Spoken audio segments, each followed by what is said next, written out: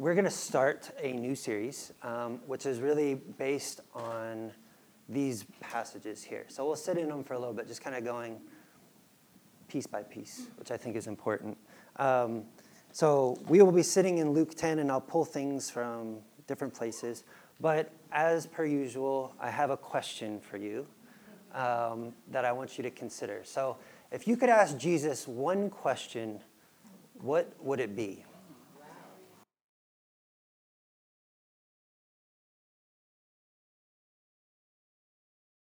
Is because this question that I'm asking is a heart question. It's a question, like I said, and I was honest. Maybe at the beginning, you might have something in your head, but then there's that deeper question that you really want to ask him. In some ways that maybe you're almost afraid to ask him. Like, am I allowed to even ask that? This question that the lawyer is asking, I think, is a really important one. And I'll explain why in a minute. But before we talk about this, or I talk and you listen, and then we kind of play back and forth, I have another question. What does it mean to truly live? Like, how would you define truly living? Because that's the topic that the lawyer is posing. So think about that for a second. Talk about it. What does it mean to truly live?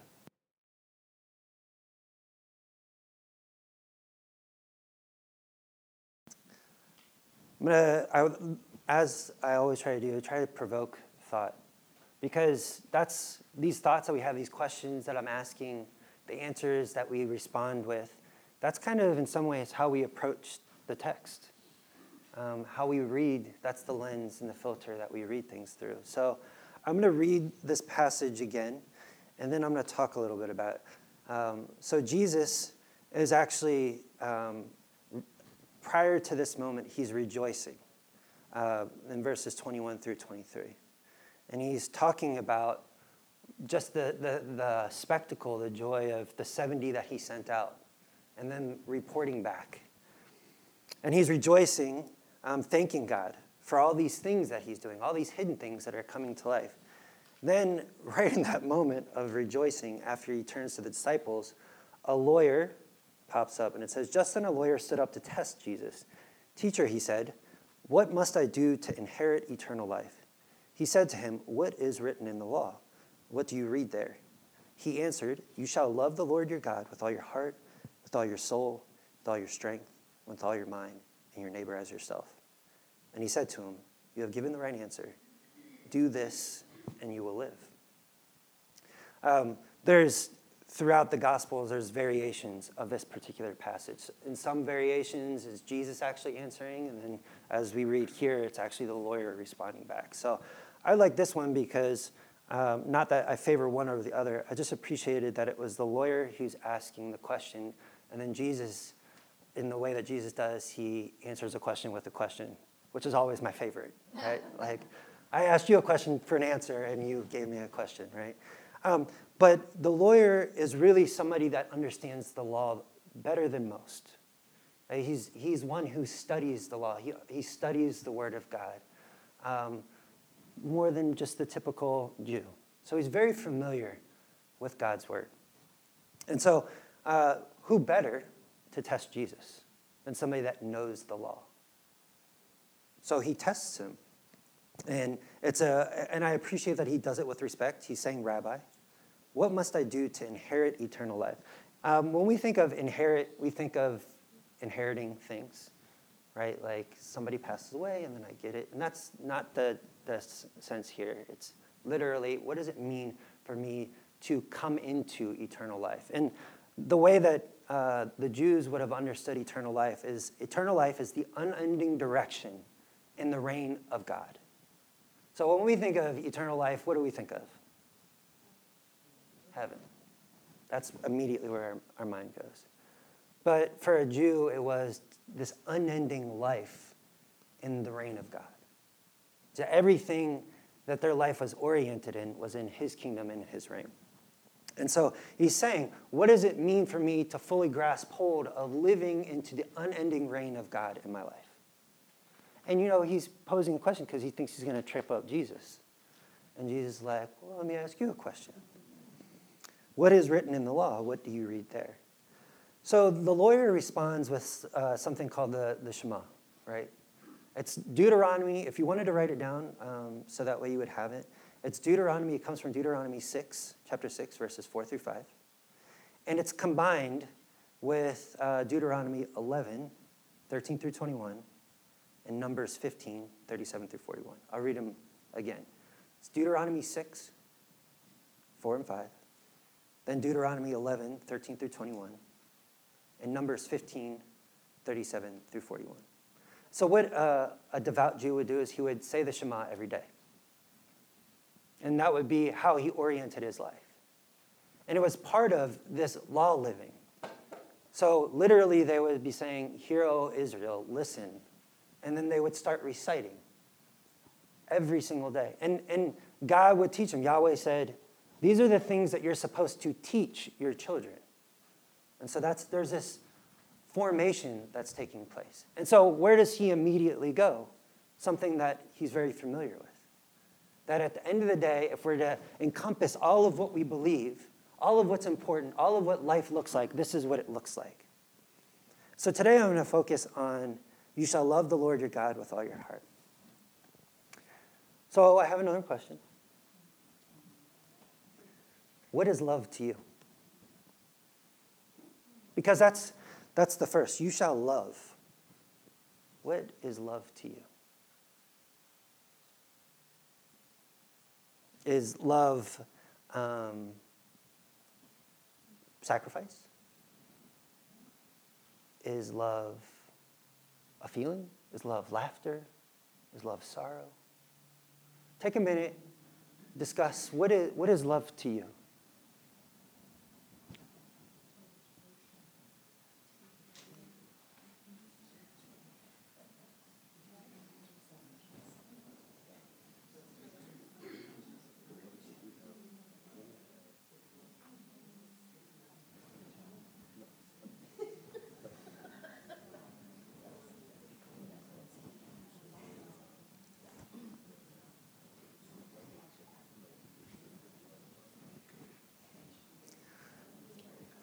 What are some answers that we've come up with? What is love to you?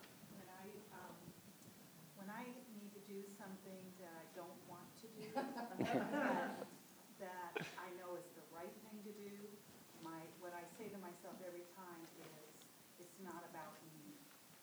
And that gets me to the Okay. That's why you threw Ron under the bus. Right. Yes. Yeah, yes. What is love? That's love. I like that. And what else? Taking care of you. Taking care. Making sure, concern or attitude, making sure you're not needy. Well, anything else? Love, love, love, love. Kindness. Kindness. Okay. Caring. What's that? Forgiving. Selflessness. Okay. Hard work. Doing the right thing even though you don't feel like it. Kind of like what Yvette was saying. It's like not letting your feelings always dictate that, this is the right thing to do. This is what God would want me to do. Yeah. Okay. Thank you. I'm going to maybe break down a little bit of what love looks like from a scriptural perspective. I mean, certainly if we were to embody what love is, God is love. So we can look to God to come to a clear understanding of what love looks like. Now, when, in the context of this verse, when it says, you shall love the Lord your God, the understanding for love is that God loves us first, right? So you can't earn your way into the kingdom. You can't, when he is asking this question of this unending duration into the reign of God, it's not something that we provoke first. And I think even in our conversations right here about love, there's a lot of doing, isn't there? Right? Like there's this selflessness or this activity or I've got to do this or I've got to do that or, and if I don't, this is the opposite of it because somebody said kindness, but sometimes love doesn't always look very kind, right? Sometimes it's the hard things too. But those are still actions. And when we're trying to build love, too, it's like, immediate place we're going to go to is relationship. And what's the first thing? Dating. Oh, did I do this wrong or did I do this right? You know? And marriage is the same way. Did I do this wrong? Did I do this right? With kids, did I do this wrong? Did I do this right? With friends, did I do this wrong? Did I do this right? But with God, it's a whole nother paradigm.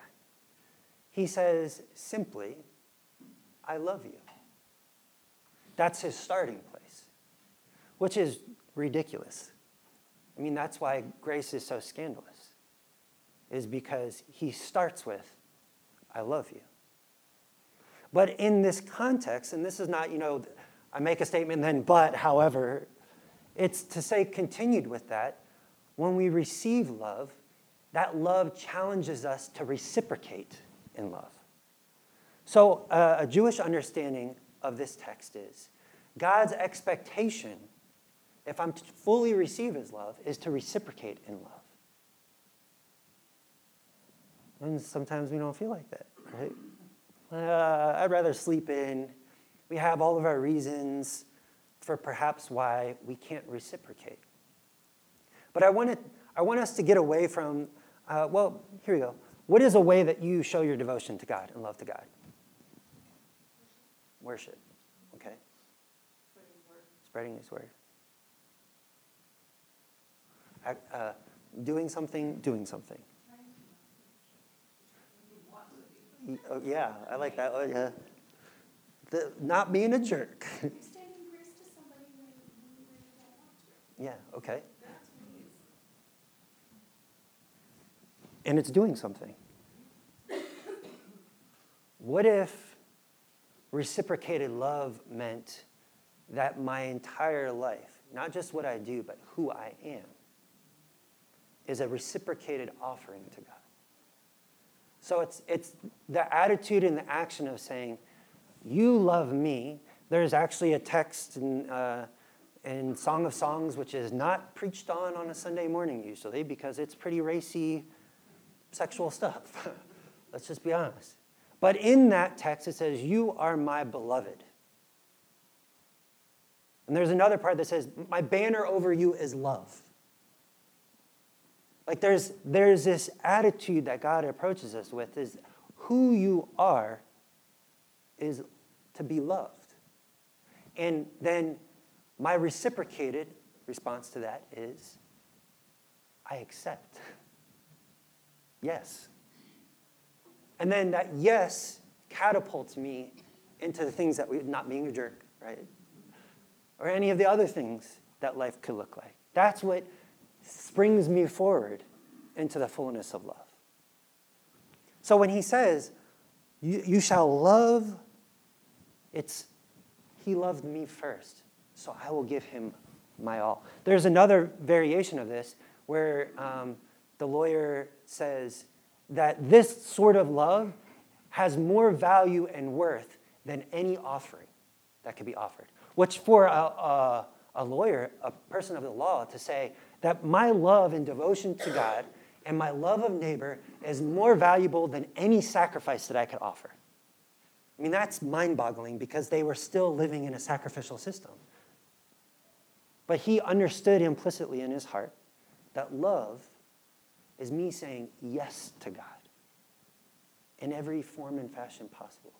And not in a religious way, because that's immediately where we go to do things, to read our Bible, worship, all that kind of stuff. And I'm not saying any of that is wrong. Those are absolutely ways that we show our devotion. But it starts with that reciprocated yes. Yes, I believe that I am your beloved. Yes, I trust that your banner over me is love. So then he moves on, as the Shema does, says, you shall love the Lord your God. So my next question, and I won't make you talk about this, is God your God? That's a really interesting. He uses two, this is the way God presents it, but he uses two different ways to refer to God. What does he say? The Lord, your God. What does lordship look like? I mean, when we think of Lord, what does that mean for us? Someone oversees, maybe a king. If you watch Game of Thrones, you immediately go to that kind of stuff, right? Like we have these pictures of what lordship looks like in our life. But at the end of the day, what does the Lord look like? He not just oversees, he possesses it all. It's all his. Or, could be hers too. In the sense of there were female lords in the medieval times as well. But they possess it all. It says, is the Lord. So he already reigns over everything. Your God. The reason why I ask, is God your God, is because part of this tension that the Shema points out, and part of this tension that Jesus is saying, yes, you've answered right, and this is what it looks like to live in unending reign, is a lot of times in our life, don't we actually have other gods? I won't make you confess. But we do. We have other things that take higher priority than our God. And that's not meant to shame or condemn. That's part of the reason why they recited this every day, because it recentered them. It's very similar to how we perceive the sacraments. It reorients us into true living. So when they're dedicating their lives each morning and saying, you are my Lord and you are my God, it's saying, you know what? I got a really important report I've got to write by Monday. Or my kids, or this, or that, whatever our list is. Our number 1, number 2, number 3, and somewhere in there is God. And he's saying, it's okay, I'm with you in that. But am I Lord over it all? And what does that mean to have God be Lord over it all? I think Nancy kind of mentioned it earlier. It's that one day at a time relinquishing control. That's what lordship looks like. I don't have control of this, so I give it to you. How many of you are good at that?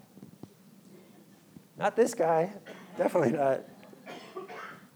But I think maybe the invitation of this is saying each day, you're my God. You're the Lord over this. Not my time frame, not my opinion, not their time frame, you. And then we have to live fully into that. It says, with all your heart. It's tricky, this thing of with all your heart. Because can you give your whole heart to God? I mean, do you feel like that? I'll speak for myself. I don't feel like that a lot of times. I'm like, today is like a 65% day. Or an 11% day. Right? So this is tricky because it can be, if we look at it from the wrong perspective, it can become a very religious thing. I have to give you my whole heart. And the way that I'm going to give you my whole heart is I'm going to do this, and I'm going to do this, and I'm going to do this, and I'm going to do this, and I'm going to do this. But then what happens when I can't do it anymore? Then I get into the cycle of I'm failing you, God. And then I start to begin to forget that reciprocated love first started with him loving me. So when we talk about with all your heart, maybe we should understand heart from a scriptural perspective. The heart is your interior. From a Jewish perspective, the heart isn't just this thing that beats in your chest. It is your interior, all that you are inside. Now, if we were to look at our body like a house, and this is probably the best image that I've experienced in my life, and it's really, because it's God's creation, it's not like the little shack in the corner. It's this beautiful thing that he's made. And there's multiple different rooms, right? And what do rooms have, at least in our homes? Doors, right? And just because we've said yes to God, like Pastor Joe said last week, right? That there is this pivotal moment in our life, even if you experienced infant baptism, but there's this pivotal moment in your life where you say yes to God. You say yes to this life. And he says, I give you my very spirit inside of you. Lordship. But does that mean that all the doors are open? that you've let him into those rooms? That shame or that guilt or that sin that you don't want anybody to know about? Or that thing that he keeps telling you stop doing, but you're like, oh, I'm going to keep doing it. Right? That's what this picture is of all your heart. It's your interior. It's saying, I'm willing to open up all the doors. And isn't that super scary? That's super scary. Because what if you hear something that you don't want to hear? Or he asks you to do something that you don't want to do? Then you have a choice to make, right? That's why this is so challenging, but that's why God says, Jesus specifically says to him, what? You have given the right answer. Now, I kind of feel like, if you're Boy Scouts, Girl Scouts, they had the badges and stuff like that. Like for the lawyer, he's like, yeah, I got my badge, right? I did it. But, he gets something here. He gets something. Is that the way to live in this unending reign of God means, and it's kind of common sense, but it's so hard to do, is to relinquish complete control over, to open up all the doors. And that's, again, not easy. But I think that's part of the reason why I have this question up here. Is God your God? Because I think part of the reason when I look at my life honestly, why my doors aren't open in my interior, it's because other things have taken priority over his lordship. I've wanted to say, this is what I want in this room, rather than what do you want this room to look like? How do you want this room to be filled with your presence? Rather than me saying, it's cool if you stay over in the corner like that little lamp right there. That's good, right? Just a little bit of light is all I want. Just enough. So I don't feel so guilty. Hopefully I'm not hitting too many nerves this morning. So what do we do with this? Well, I'm going to continue to go next week. It won't just be with all your heart. It will be with all your soul. And that already is tricky. And I'm like, why did I choose this series? But I think that God gives us, just like the Shema gives us an invitation. Every morning, God, what are the things that take greater priority in my day than you? Just being honest about that. Because he already knows. But that activity of relating through confession, God, this is where I'm at. And then the brave act in that is to say, but I'm open-handed. Just a small example. When we talk about Sabbath, this idea of Sabbath, something that I'm learning about Sabbath. When you hear Sabbath, what do you think of? This will be my last point, and then you all can go back to sleep. When you hear Sabbath, what do you think of? Rest.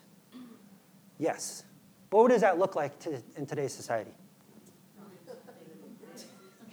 Non-existent, yeah. Okay. Doing nothing. What I've been learning is that when Sabbath was created, there was a word that was always attached to it. Well, I'd say more often than not attached to it, which was remembrance. That is such a challenging thing. For me, a lot of times Sabbath has been, okay, because, Sunday is my work day, right, as a pastor. So Friday night, like 5, 6 o'clock, till Saturday, 5, 6 o'clock, Sabbath. And what does it look like? Vegging out in front of the TV, breaking up fights between a 6-year-old and a 2-year-old, eating dinner, like trying not to do work things, and inevitably I'm on my phone looking through stuff, right? Oh, crap, I'm on my emails again. I got to stop, that kind of thing. But at no point, and this is a confession before you, at no point was it oriented around remembrance. And remembrance, why God instructed Israel in the Sabbath for remembrance, was to say, part of what rest looks like is remembering who I am there and there and there and there. Because what impedes you from resting? Right? You're thinking, your heart. And he says, this interior work. So if you lean into this act of remembrance, then suddenly you're less focused on all these things that don't provide you rest, and suddenly you're more focused on my character, my heart. And then you start saying, I don't have to be Lord over this situation because you're Lord over this situation, because you were Lord over this situation here, and here, and here, and here, and the list continues.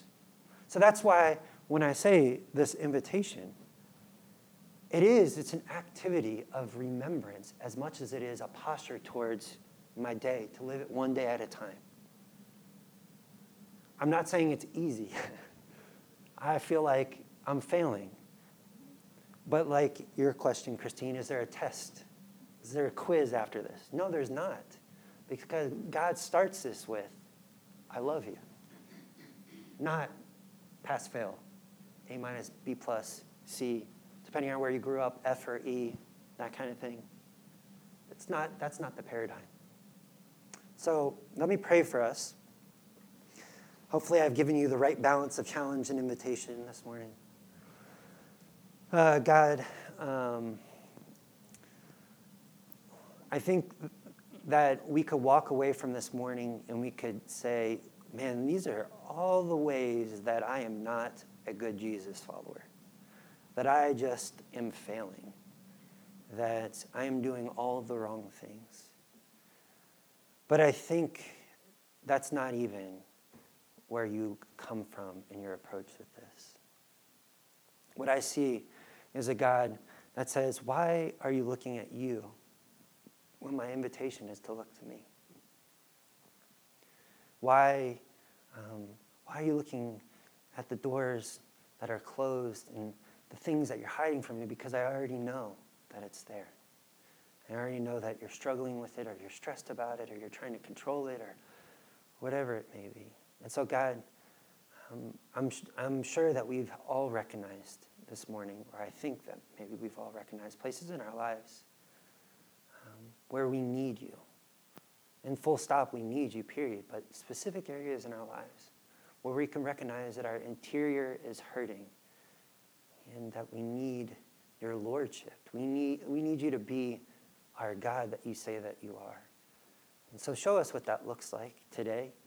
Show us what it means to remember on the Sabbath, to rest in you, but rest with a posture of remembrance, to look backwards in all the ways that you've been faithful.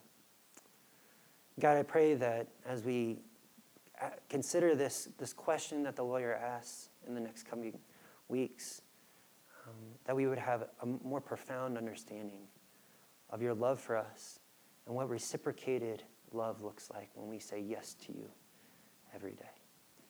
We pray this in your precious name, Jesus. Amen.